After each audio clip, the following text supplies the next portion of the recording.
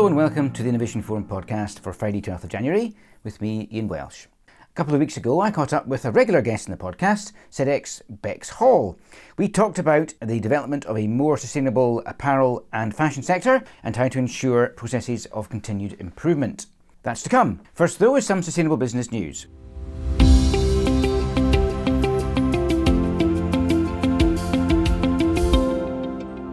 The news that 2023 was the hottest year ever came as little surprise. The planet was 1.4 Celsius hotter than pre-industrial times on average last year, meaning that we will almost certainly break through the 1.5 Celsius target set under the 2015 Paris Agreement. Scientists won't consider the target broken until temperatures are consistently above 1.5 Celsius, but it's surely only a matter of time. Data from the EU's Copernicus Climate Change Service puts temperatures at 0.17 Celsius higher in 2023 than in 2016, the previous record year. Another record for 2023 is that it was the first year in which every day was at least 1 Celsius warmer than pre-industrial averages. The EU scientists say that the results demonstrate dramatically how far the world is from that in which human civilization developed, and that 2023's temperatures are likely to have exceeded any of the period of the last 100,000 years. So clearly there is less time than ever to do something, and of course many big businesses are making dramatic efforts to decarbonise operations and supply chains. A new Net Zero Navigator report from consultancy MITI surveyed 100 UK companies with more than 1,000 employees, and two-thirds said that they recognise that reducing carbon emissions in 2024 will be good for business and investor engagement. Data capturing challenges are a concern, however, with a third of the companies surveyed lacking in confidence that they can collect the right data for accurate energy use prediction. The UN's annual report on global economic prospects predicts relatively low global growth of 2.4% in 2024, slowing from 2.7% in 2023, and trending below the pre-pandemic average of 3.0%. Poor post-pandemic economic bounce back, combined with climate-related risks and potential damages, are cited as determining factors, alongside global conflicts such as those in Ukraine and the Middle East. Such divisions, the UN Secretary-General Antonio Guterres warns, are preventing effective international response to climate change and other global crises. Guterres has called for further progress, building on that made in 2023, towards a Sustainable Development Goals stimulus of at least $500 billion per year in affordable long-term financing for investments in sustainable development and climate action. 2024 is also looking set to be a big year for business and human rights risks and challenges. A piece published on Forbes by Professor of Ethics and Finance at NYU Stern School of Business, Michael Posner, on prospects for the year caught my eye. He highlights a few things to look out for in the coming months. Firstly, the impacts of the EU's mandating member governments to regulate corporate conduct affecting human rights for workers and in global supply chains via the Corporate Sustainability Due Diligence Directive, which is likely to be formally adopted this year. Companies doing business in Europe will need to build systems that address human rights risks in supply chains as the regulation is rolled out. Secondly is reform of best practice in ESG investment frameworks. Professor Posner points to an error in these when they measure how environmental or social risks may harm shareholders rather than how businesses harm the world and wider stakeholders. Thirdly, businesses' role in safeguarding the integrity of elections in a year where more than 2 billion people will go to the polls. Social media companies in particular have retreated from commitments to defend electoral integrity and address election-related misinformation. Fourthly, human rights violations in China's Xinjiang province continue. More than 1 million Uyghur people have been detained and routinely subjected to forced labour, particularly in the agriculture sector. Given China's enormous economic significance, accounting for 40% of manufacturing and being itself the second largest consumer economy, it is very difficult for many Western companies to stop doing business there. But as sanctions against products from Xinjiang province continue to bite and consumer awareness increases, ongoing significant supply security and reputational risks seem likely. Just before the end of year break, I was pleased to talk with Sedex's head of consulting, Bex Hall, about trends in the apparel sector and what to look out for this year. This is the first in this year's State of Apparel series content that we will be publishing over the coming weeks in the run-up to the Sustainable Apparel and Textiles conferences in Amsterdam and New York in the spring. We're going to be talking a bit today about the development of sustainable fashion. Everyone seems to knock the term fast fashion, but what do we mean by fast fashion, and how do you see this evolving into a more sustainable approach? Fast fashion is one of those terms, as you say, Ian, that gets bandied around a lot, and I don't think there's really a consistent definition of it between different industries, different professionals, and certainly amongst consumers. The way that I tend to approach the concept of fast fashion is to take it very literally, and it's the idea that Fashion, clothing, apparel items are produced very quickly. It's fast. From seeing it on a catwalk or having the inspiration from, a celebrity or an artist to having that product ordered or purchased and in your hand is a very, very short time span. And then putting that within the context of sustainability and the clothing and apparel industry, the connotations that tends to come with are quite negative. That in order to produce that clothing, that apparel so quickly, there must be corners cut somewhere, such as the quality of the material, perhaps the production mechanisms, and then, of course, the people producing that clothing. What conditions are they producing that under when they're doing it so quickly?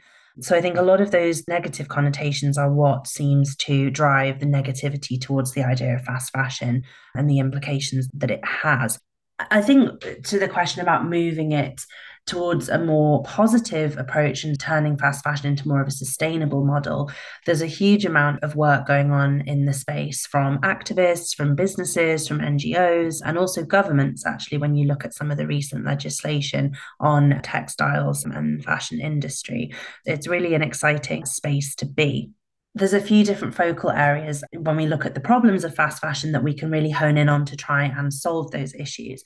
When we talk about the business models, so the quickness of the production of these items, whilst that's not necessarily inherently a bad thing, what businesses need to ensure that they're doing is that they're protecting the workers and doing the best that they can to make sure that people producing items quickly are not being overworked and they're not being forced into doing hours that are unreasonable, and they're being looked after in terms of their health and safety, and of course are being paid appropriately for the work that they're doing.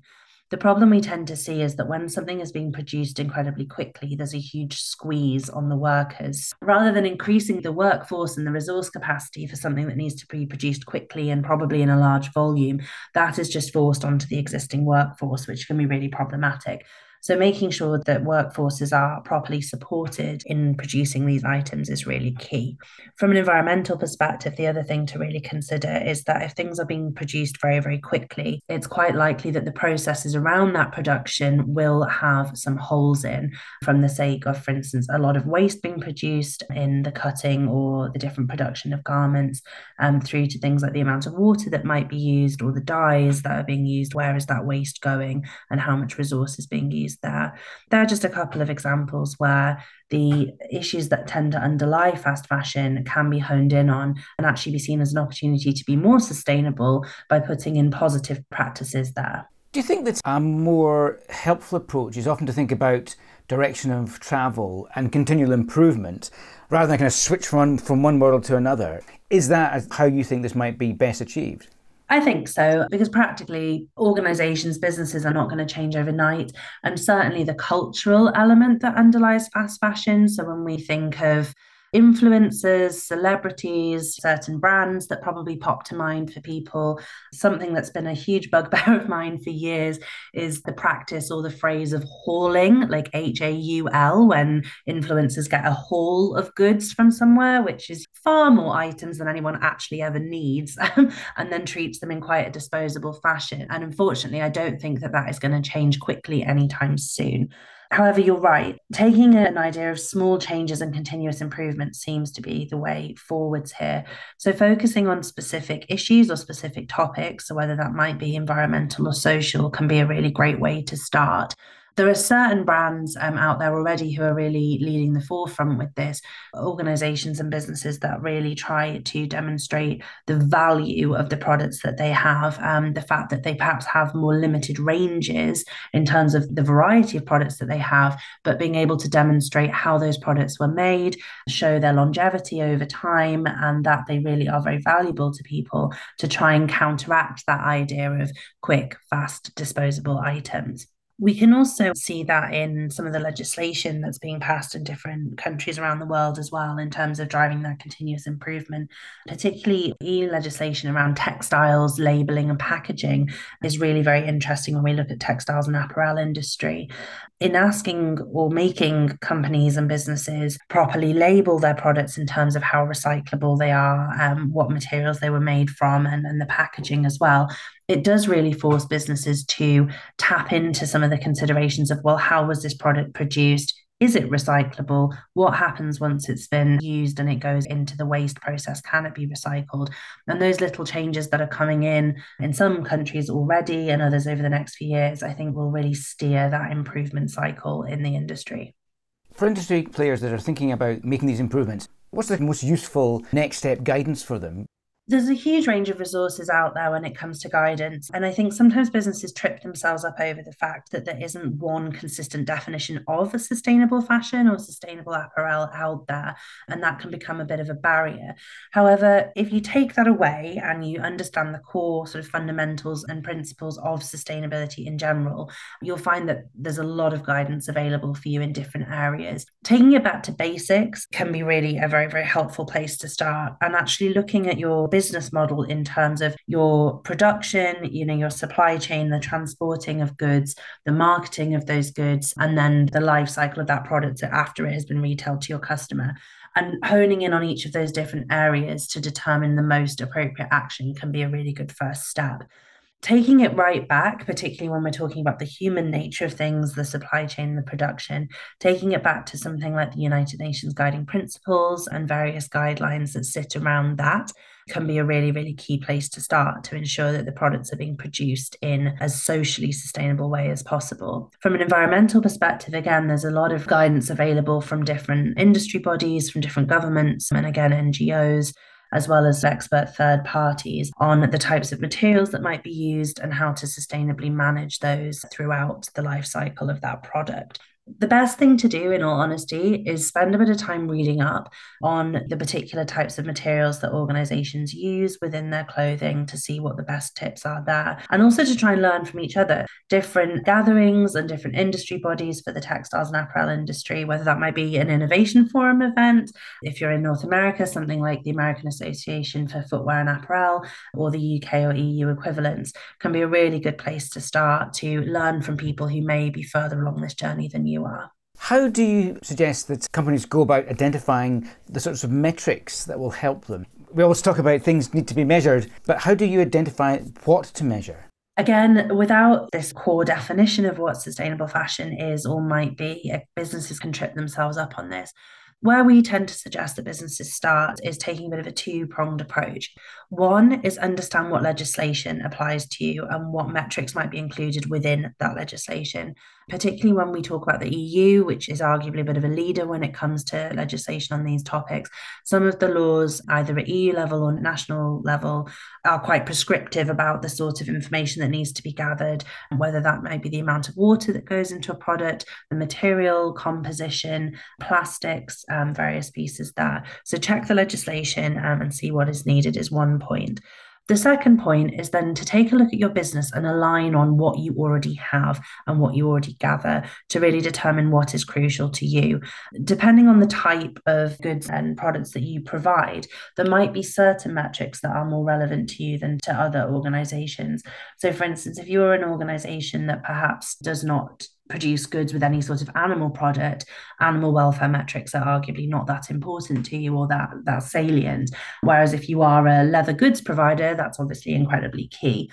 And then building on that, the types of processes that go around the goods that you produce will also ensure that you gather the right sets of data. So if you are a leather provider, water and chemicals from the tanning process are going to be really key to you. Whereas again, those without animal products, less so. How important is a flexibility of approach and being conscious of the context? I mean, there isn't a one-size-fits-all solution for any of this, is there? No, there isn't. So taking context into account is absolutely crucial, especially when we look at the fact that most textile and apparel production is a multi-country, if not multi-continent process. A lot of the world's textiles, as many people know, are produced in Asia and Southeast Asia, but then the majority of them end up being sold in countries such as the United States and European nations. So by the time we look at the different business, environmental, social, and cultural contexts in all these different places, one size really doesn't fit all. For businesses that do have multinational supply chains and multinational customer bases, it's really important for them to identify, as we've mentioned, what some of the legislative requirements are on them, but also what fits their business model and where they can invest and where they can make changes, whether they might be small in the beginning or very big changes, to have the best overall positive impact. I think this is particularly pertinent when we talk about the environmental impacts of fashion, whether it might be fast or sustainable, as there are different contexts in terms of the laws in different producing regions, different retail regions, but also different challenges. If we look at some of the areas of the world where some of the raw materials for textiles and apparel come from, you might have very great extremes of weather and therefore extremes in availability of resources. So drought and water being a very obvious one, and then the knock-on effect on agriculture of plants like cotton and so forth. It's really, really key to make sure you understand the local context of what you're doing as well as the overall big picture. Something else that's been a real big issue in the last few months has been greenwashing. It's almost as if greenwashing is back, and of course it never really went away. How important do you think is it for apparel sector brands to be aware of greenwashing risk? I mean, it strikes me there's a real danger of a lack of ambition sometimes because brands are terrified of potential greenwashing accusations. It certainly has reared its head again recently in the last few years, with a lot of allegations out there against businesses for greenwashing, as you say. It's not surprising that businesses are scared of putting out information lest they are accused of greenwashing. I think fundamentally what it comes down to, and when we work with businesses, this is the way that we guide them through these challenges, is that you're only greenwashing if you're making claims that are untrue or that you cannot substantiate. So it's about taking a look at what you're doing and making sure that it is true, obviously, that it's substantiated with proper data and proper verified information, and that also it's worded in a correct fashion so that it's not misleading to various stakeholders, such as your customers, investors, or other businesses.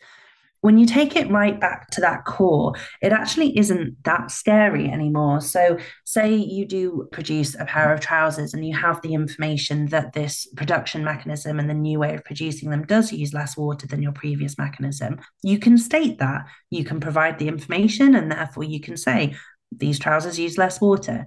Where I think businesses become trapped, if you like, is the wording and almost the jargon around it. So to say, these are sustainable trousers, well, what does that really mean? But to say, these trousers are produced using less water than before, absolutely fine. But I can absolutely see that that's quite wordy. That's not something someone necessarily wants to print out on a label. So there is a bit of back and forth there to make sure that things are being done correctly. But fundamentally, as a business, if you know that you are taking action, and as I say, you can verify the activities that you're putting into place, then you should be able to find a way forward without running into trouble and being accused of greenwashing there. How do you see the sector evolving? We've talked about moving from the more fast fashion model into developing more sustainable fashion models, just as brands evolve their approach. How will the things move forward? It's going to be really interesting to see what happens over the next few years, I think, with this, Ian. Something that jumps to mind, and when we discussed doing this podcast that popped into my head, is how we've seen over the last 10, 20 years the huge rise in power and influence and use of social media.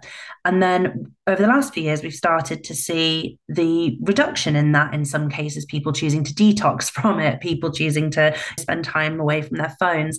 And I wonder if there are some similes there with the fashion and apparel industries. As we've mentioned, obviously, fast fashion seems to be unstoppable at this point, but more and more you are seeing businesses turn away from that sort of business model, and consumers start to become more educated and turn away from that as well.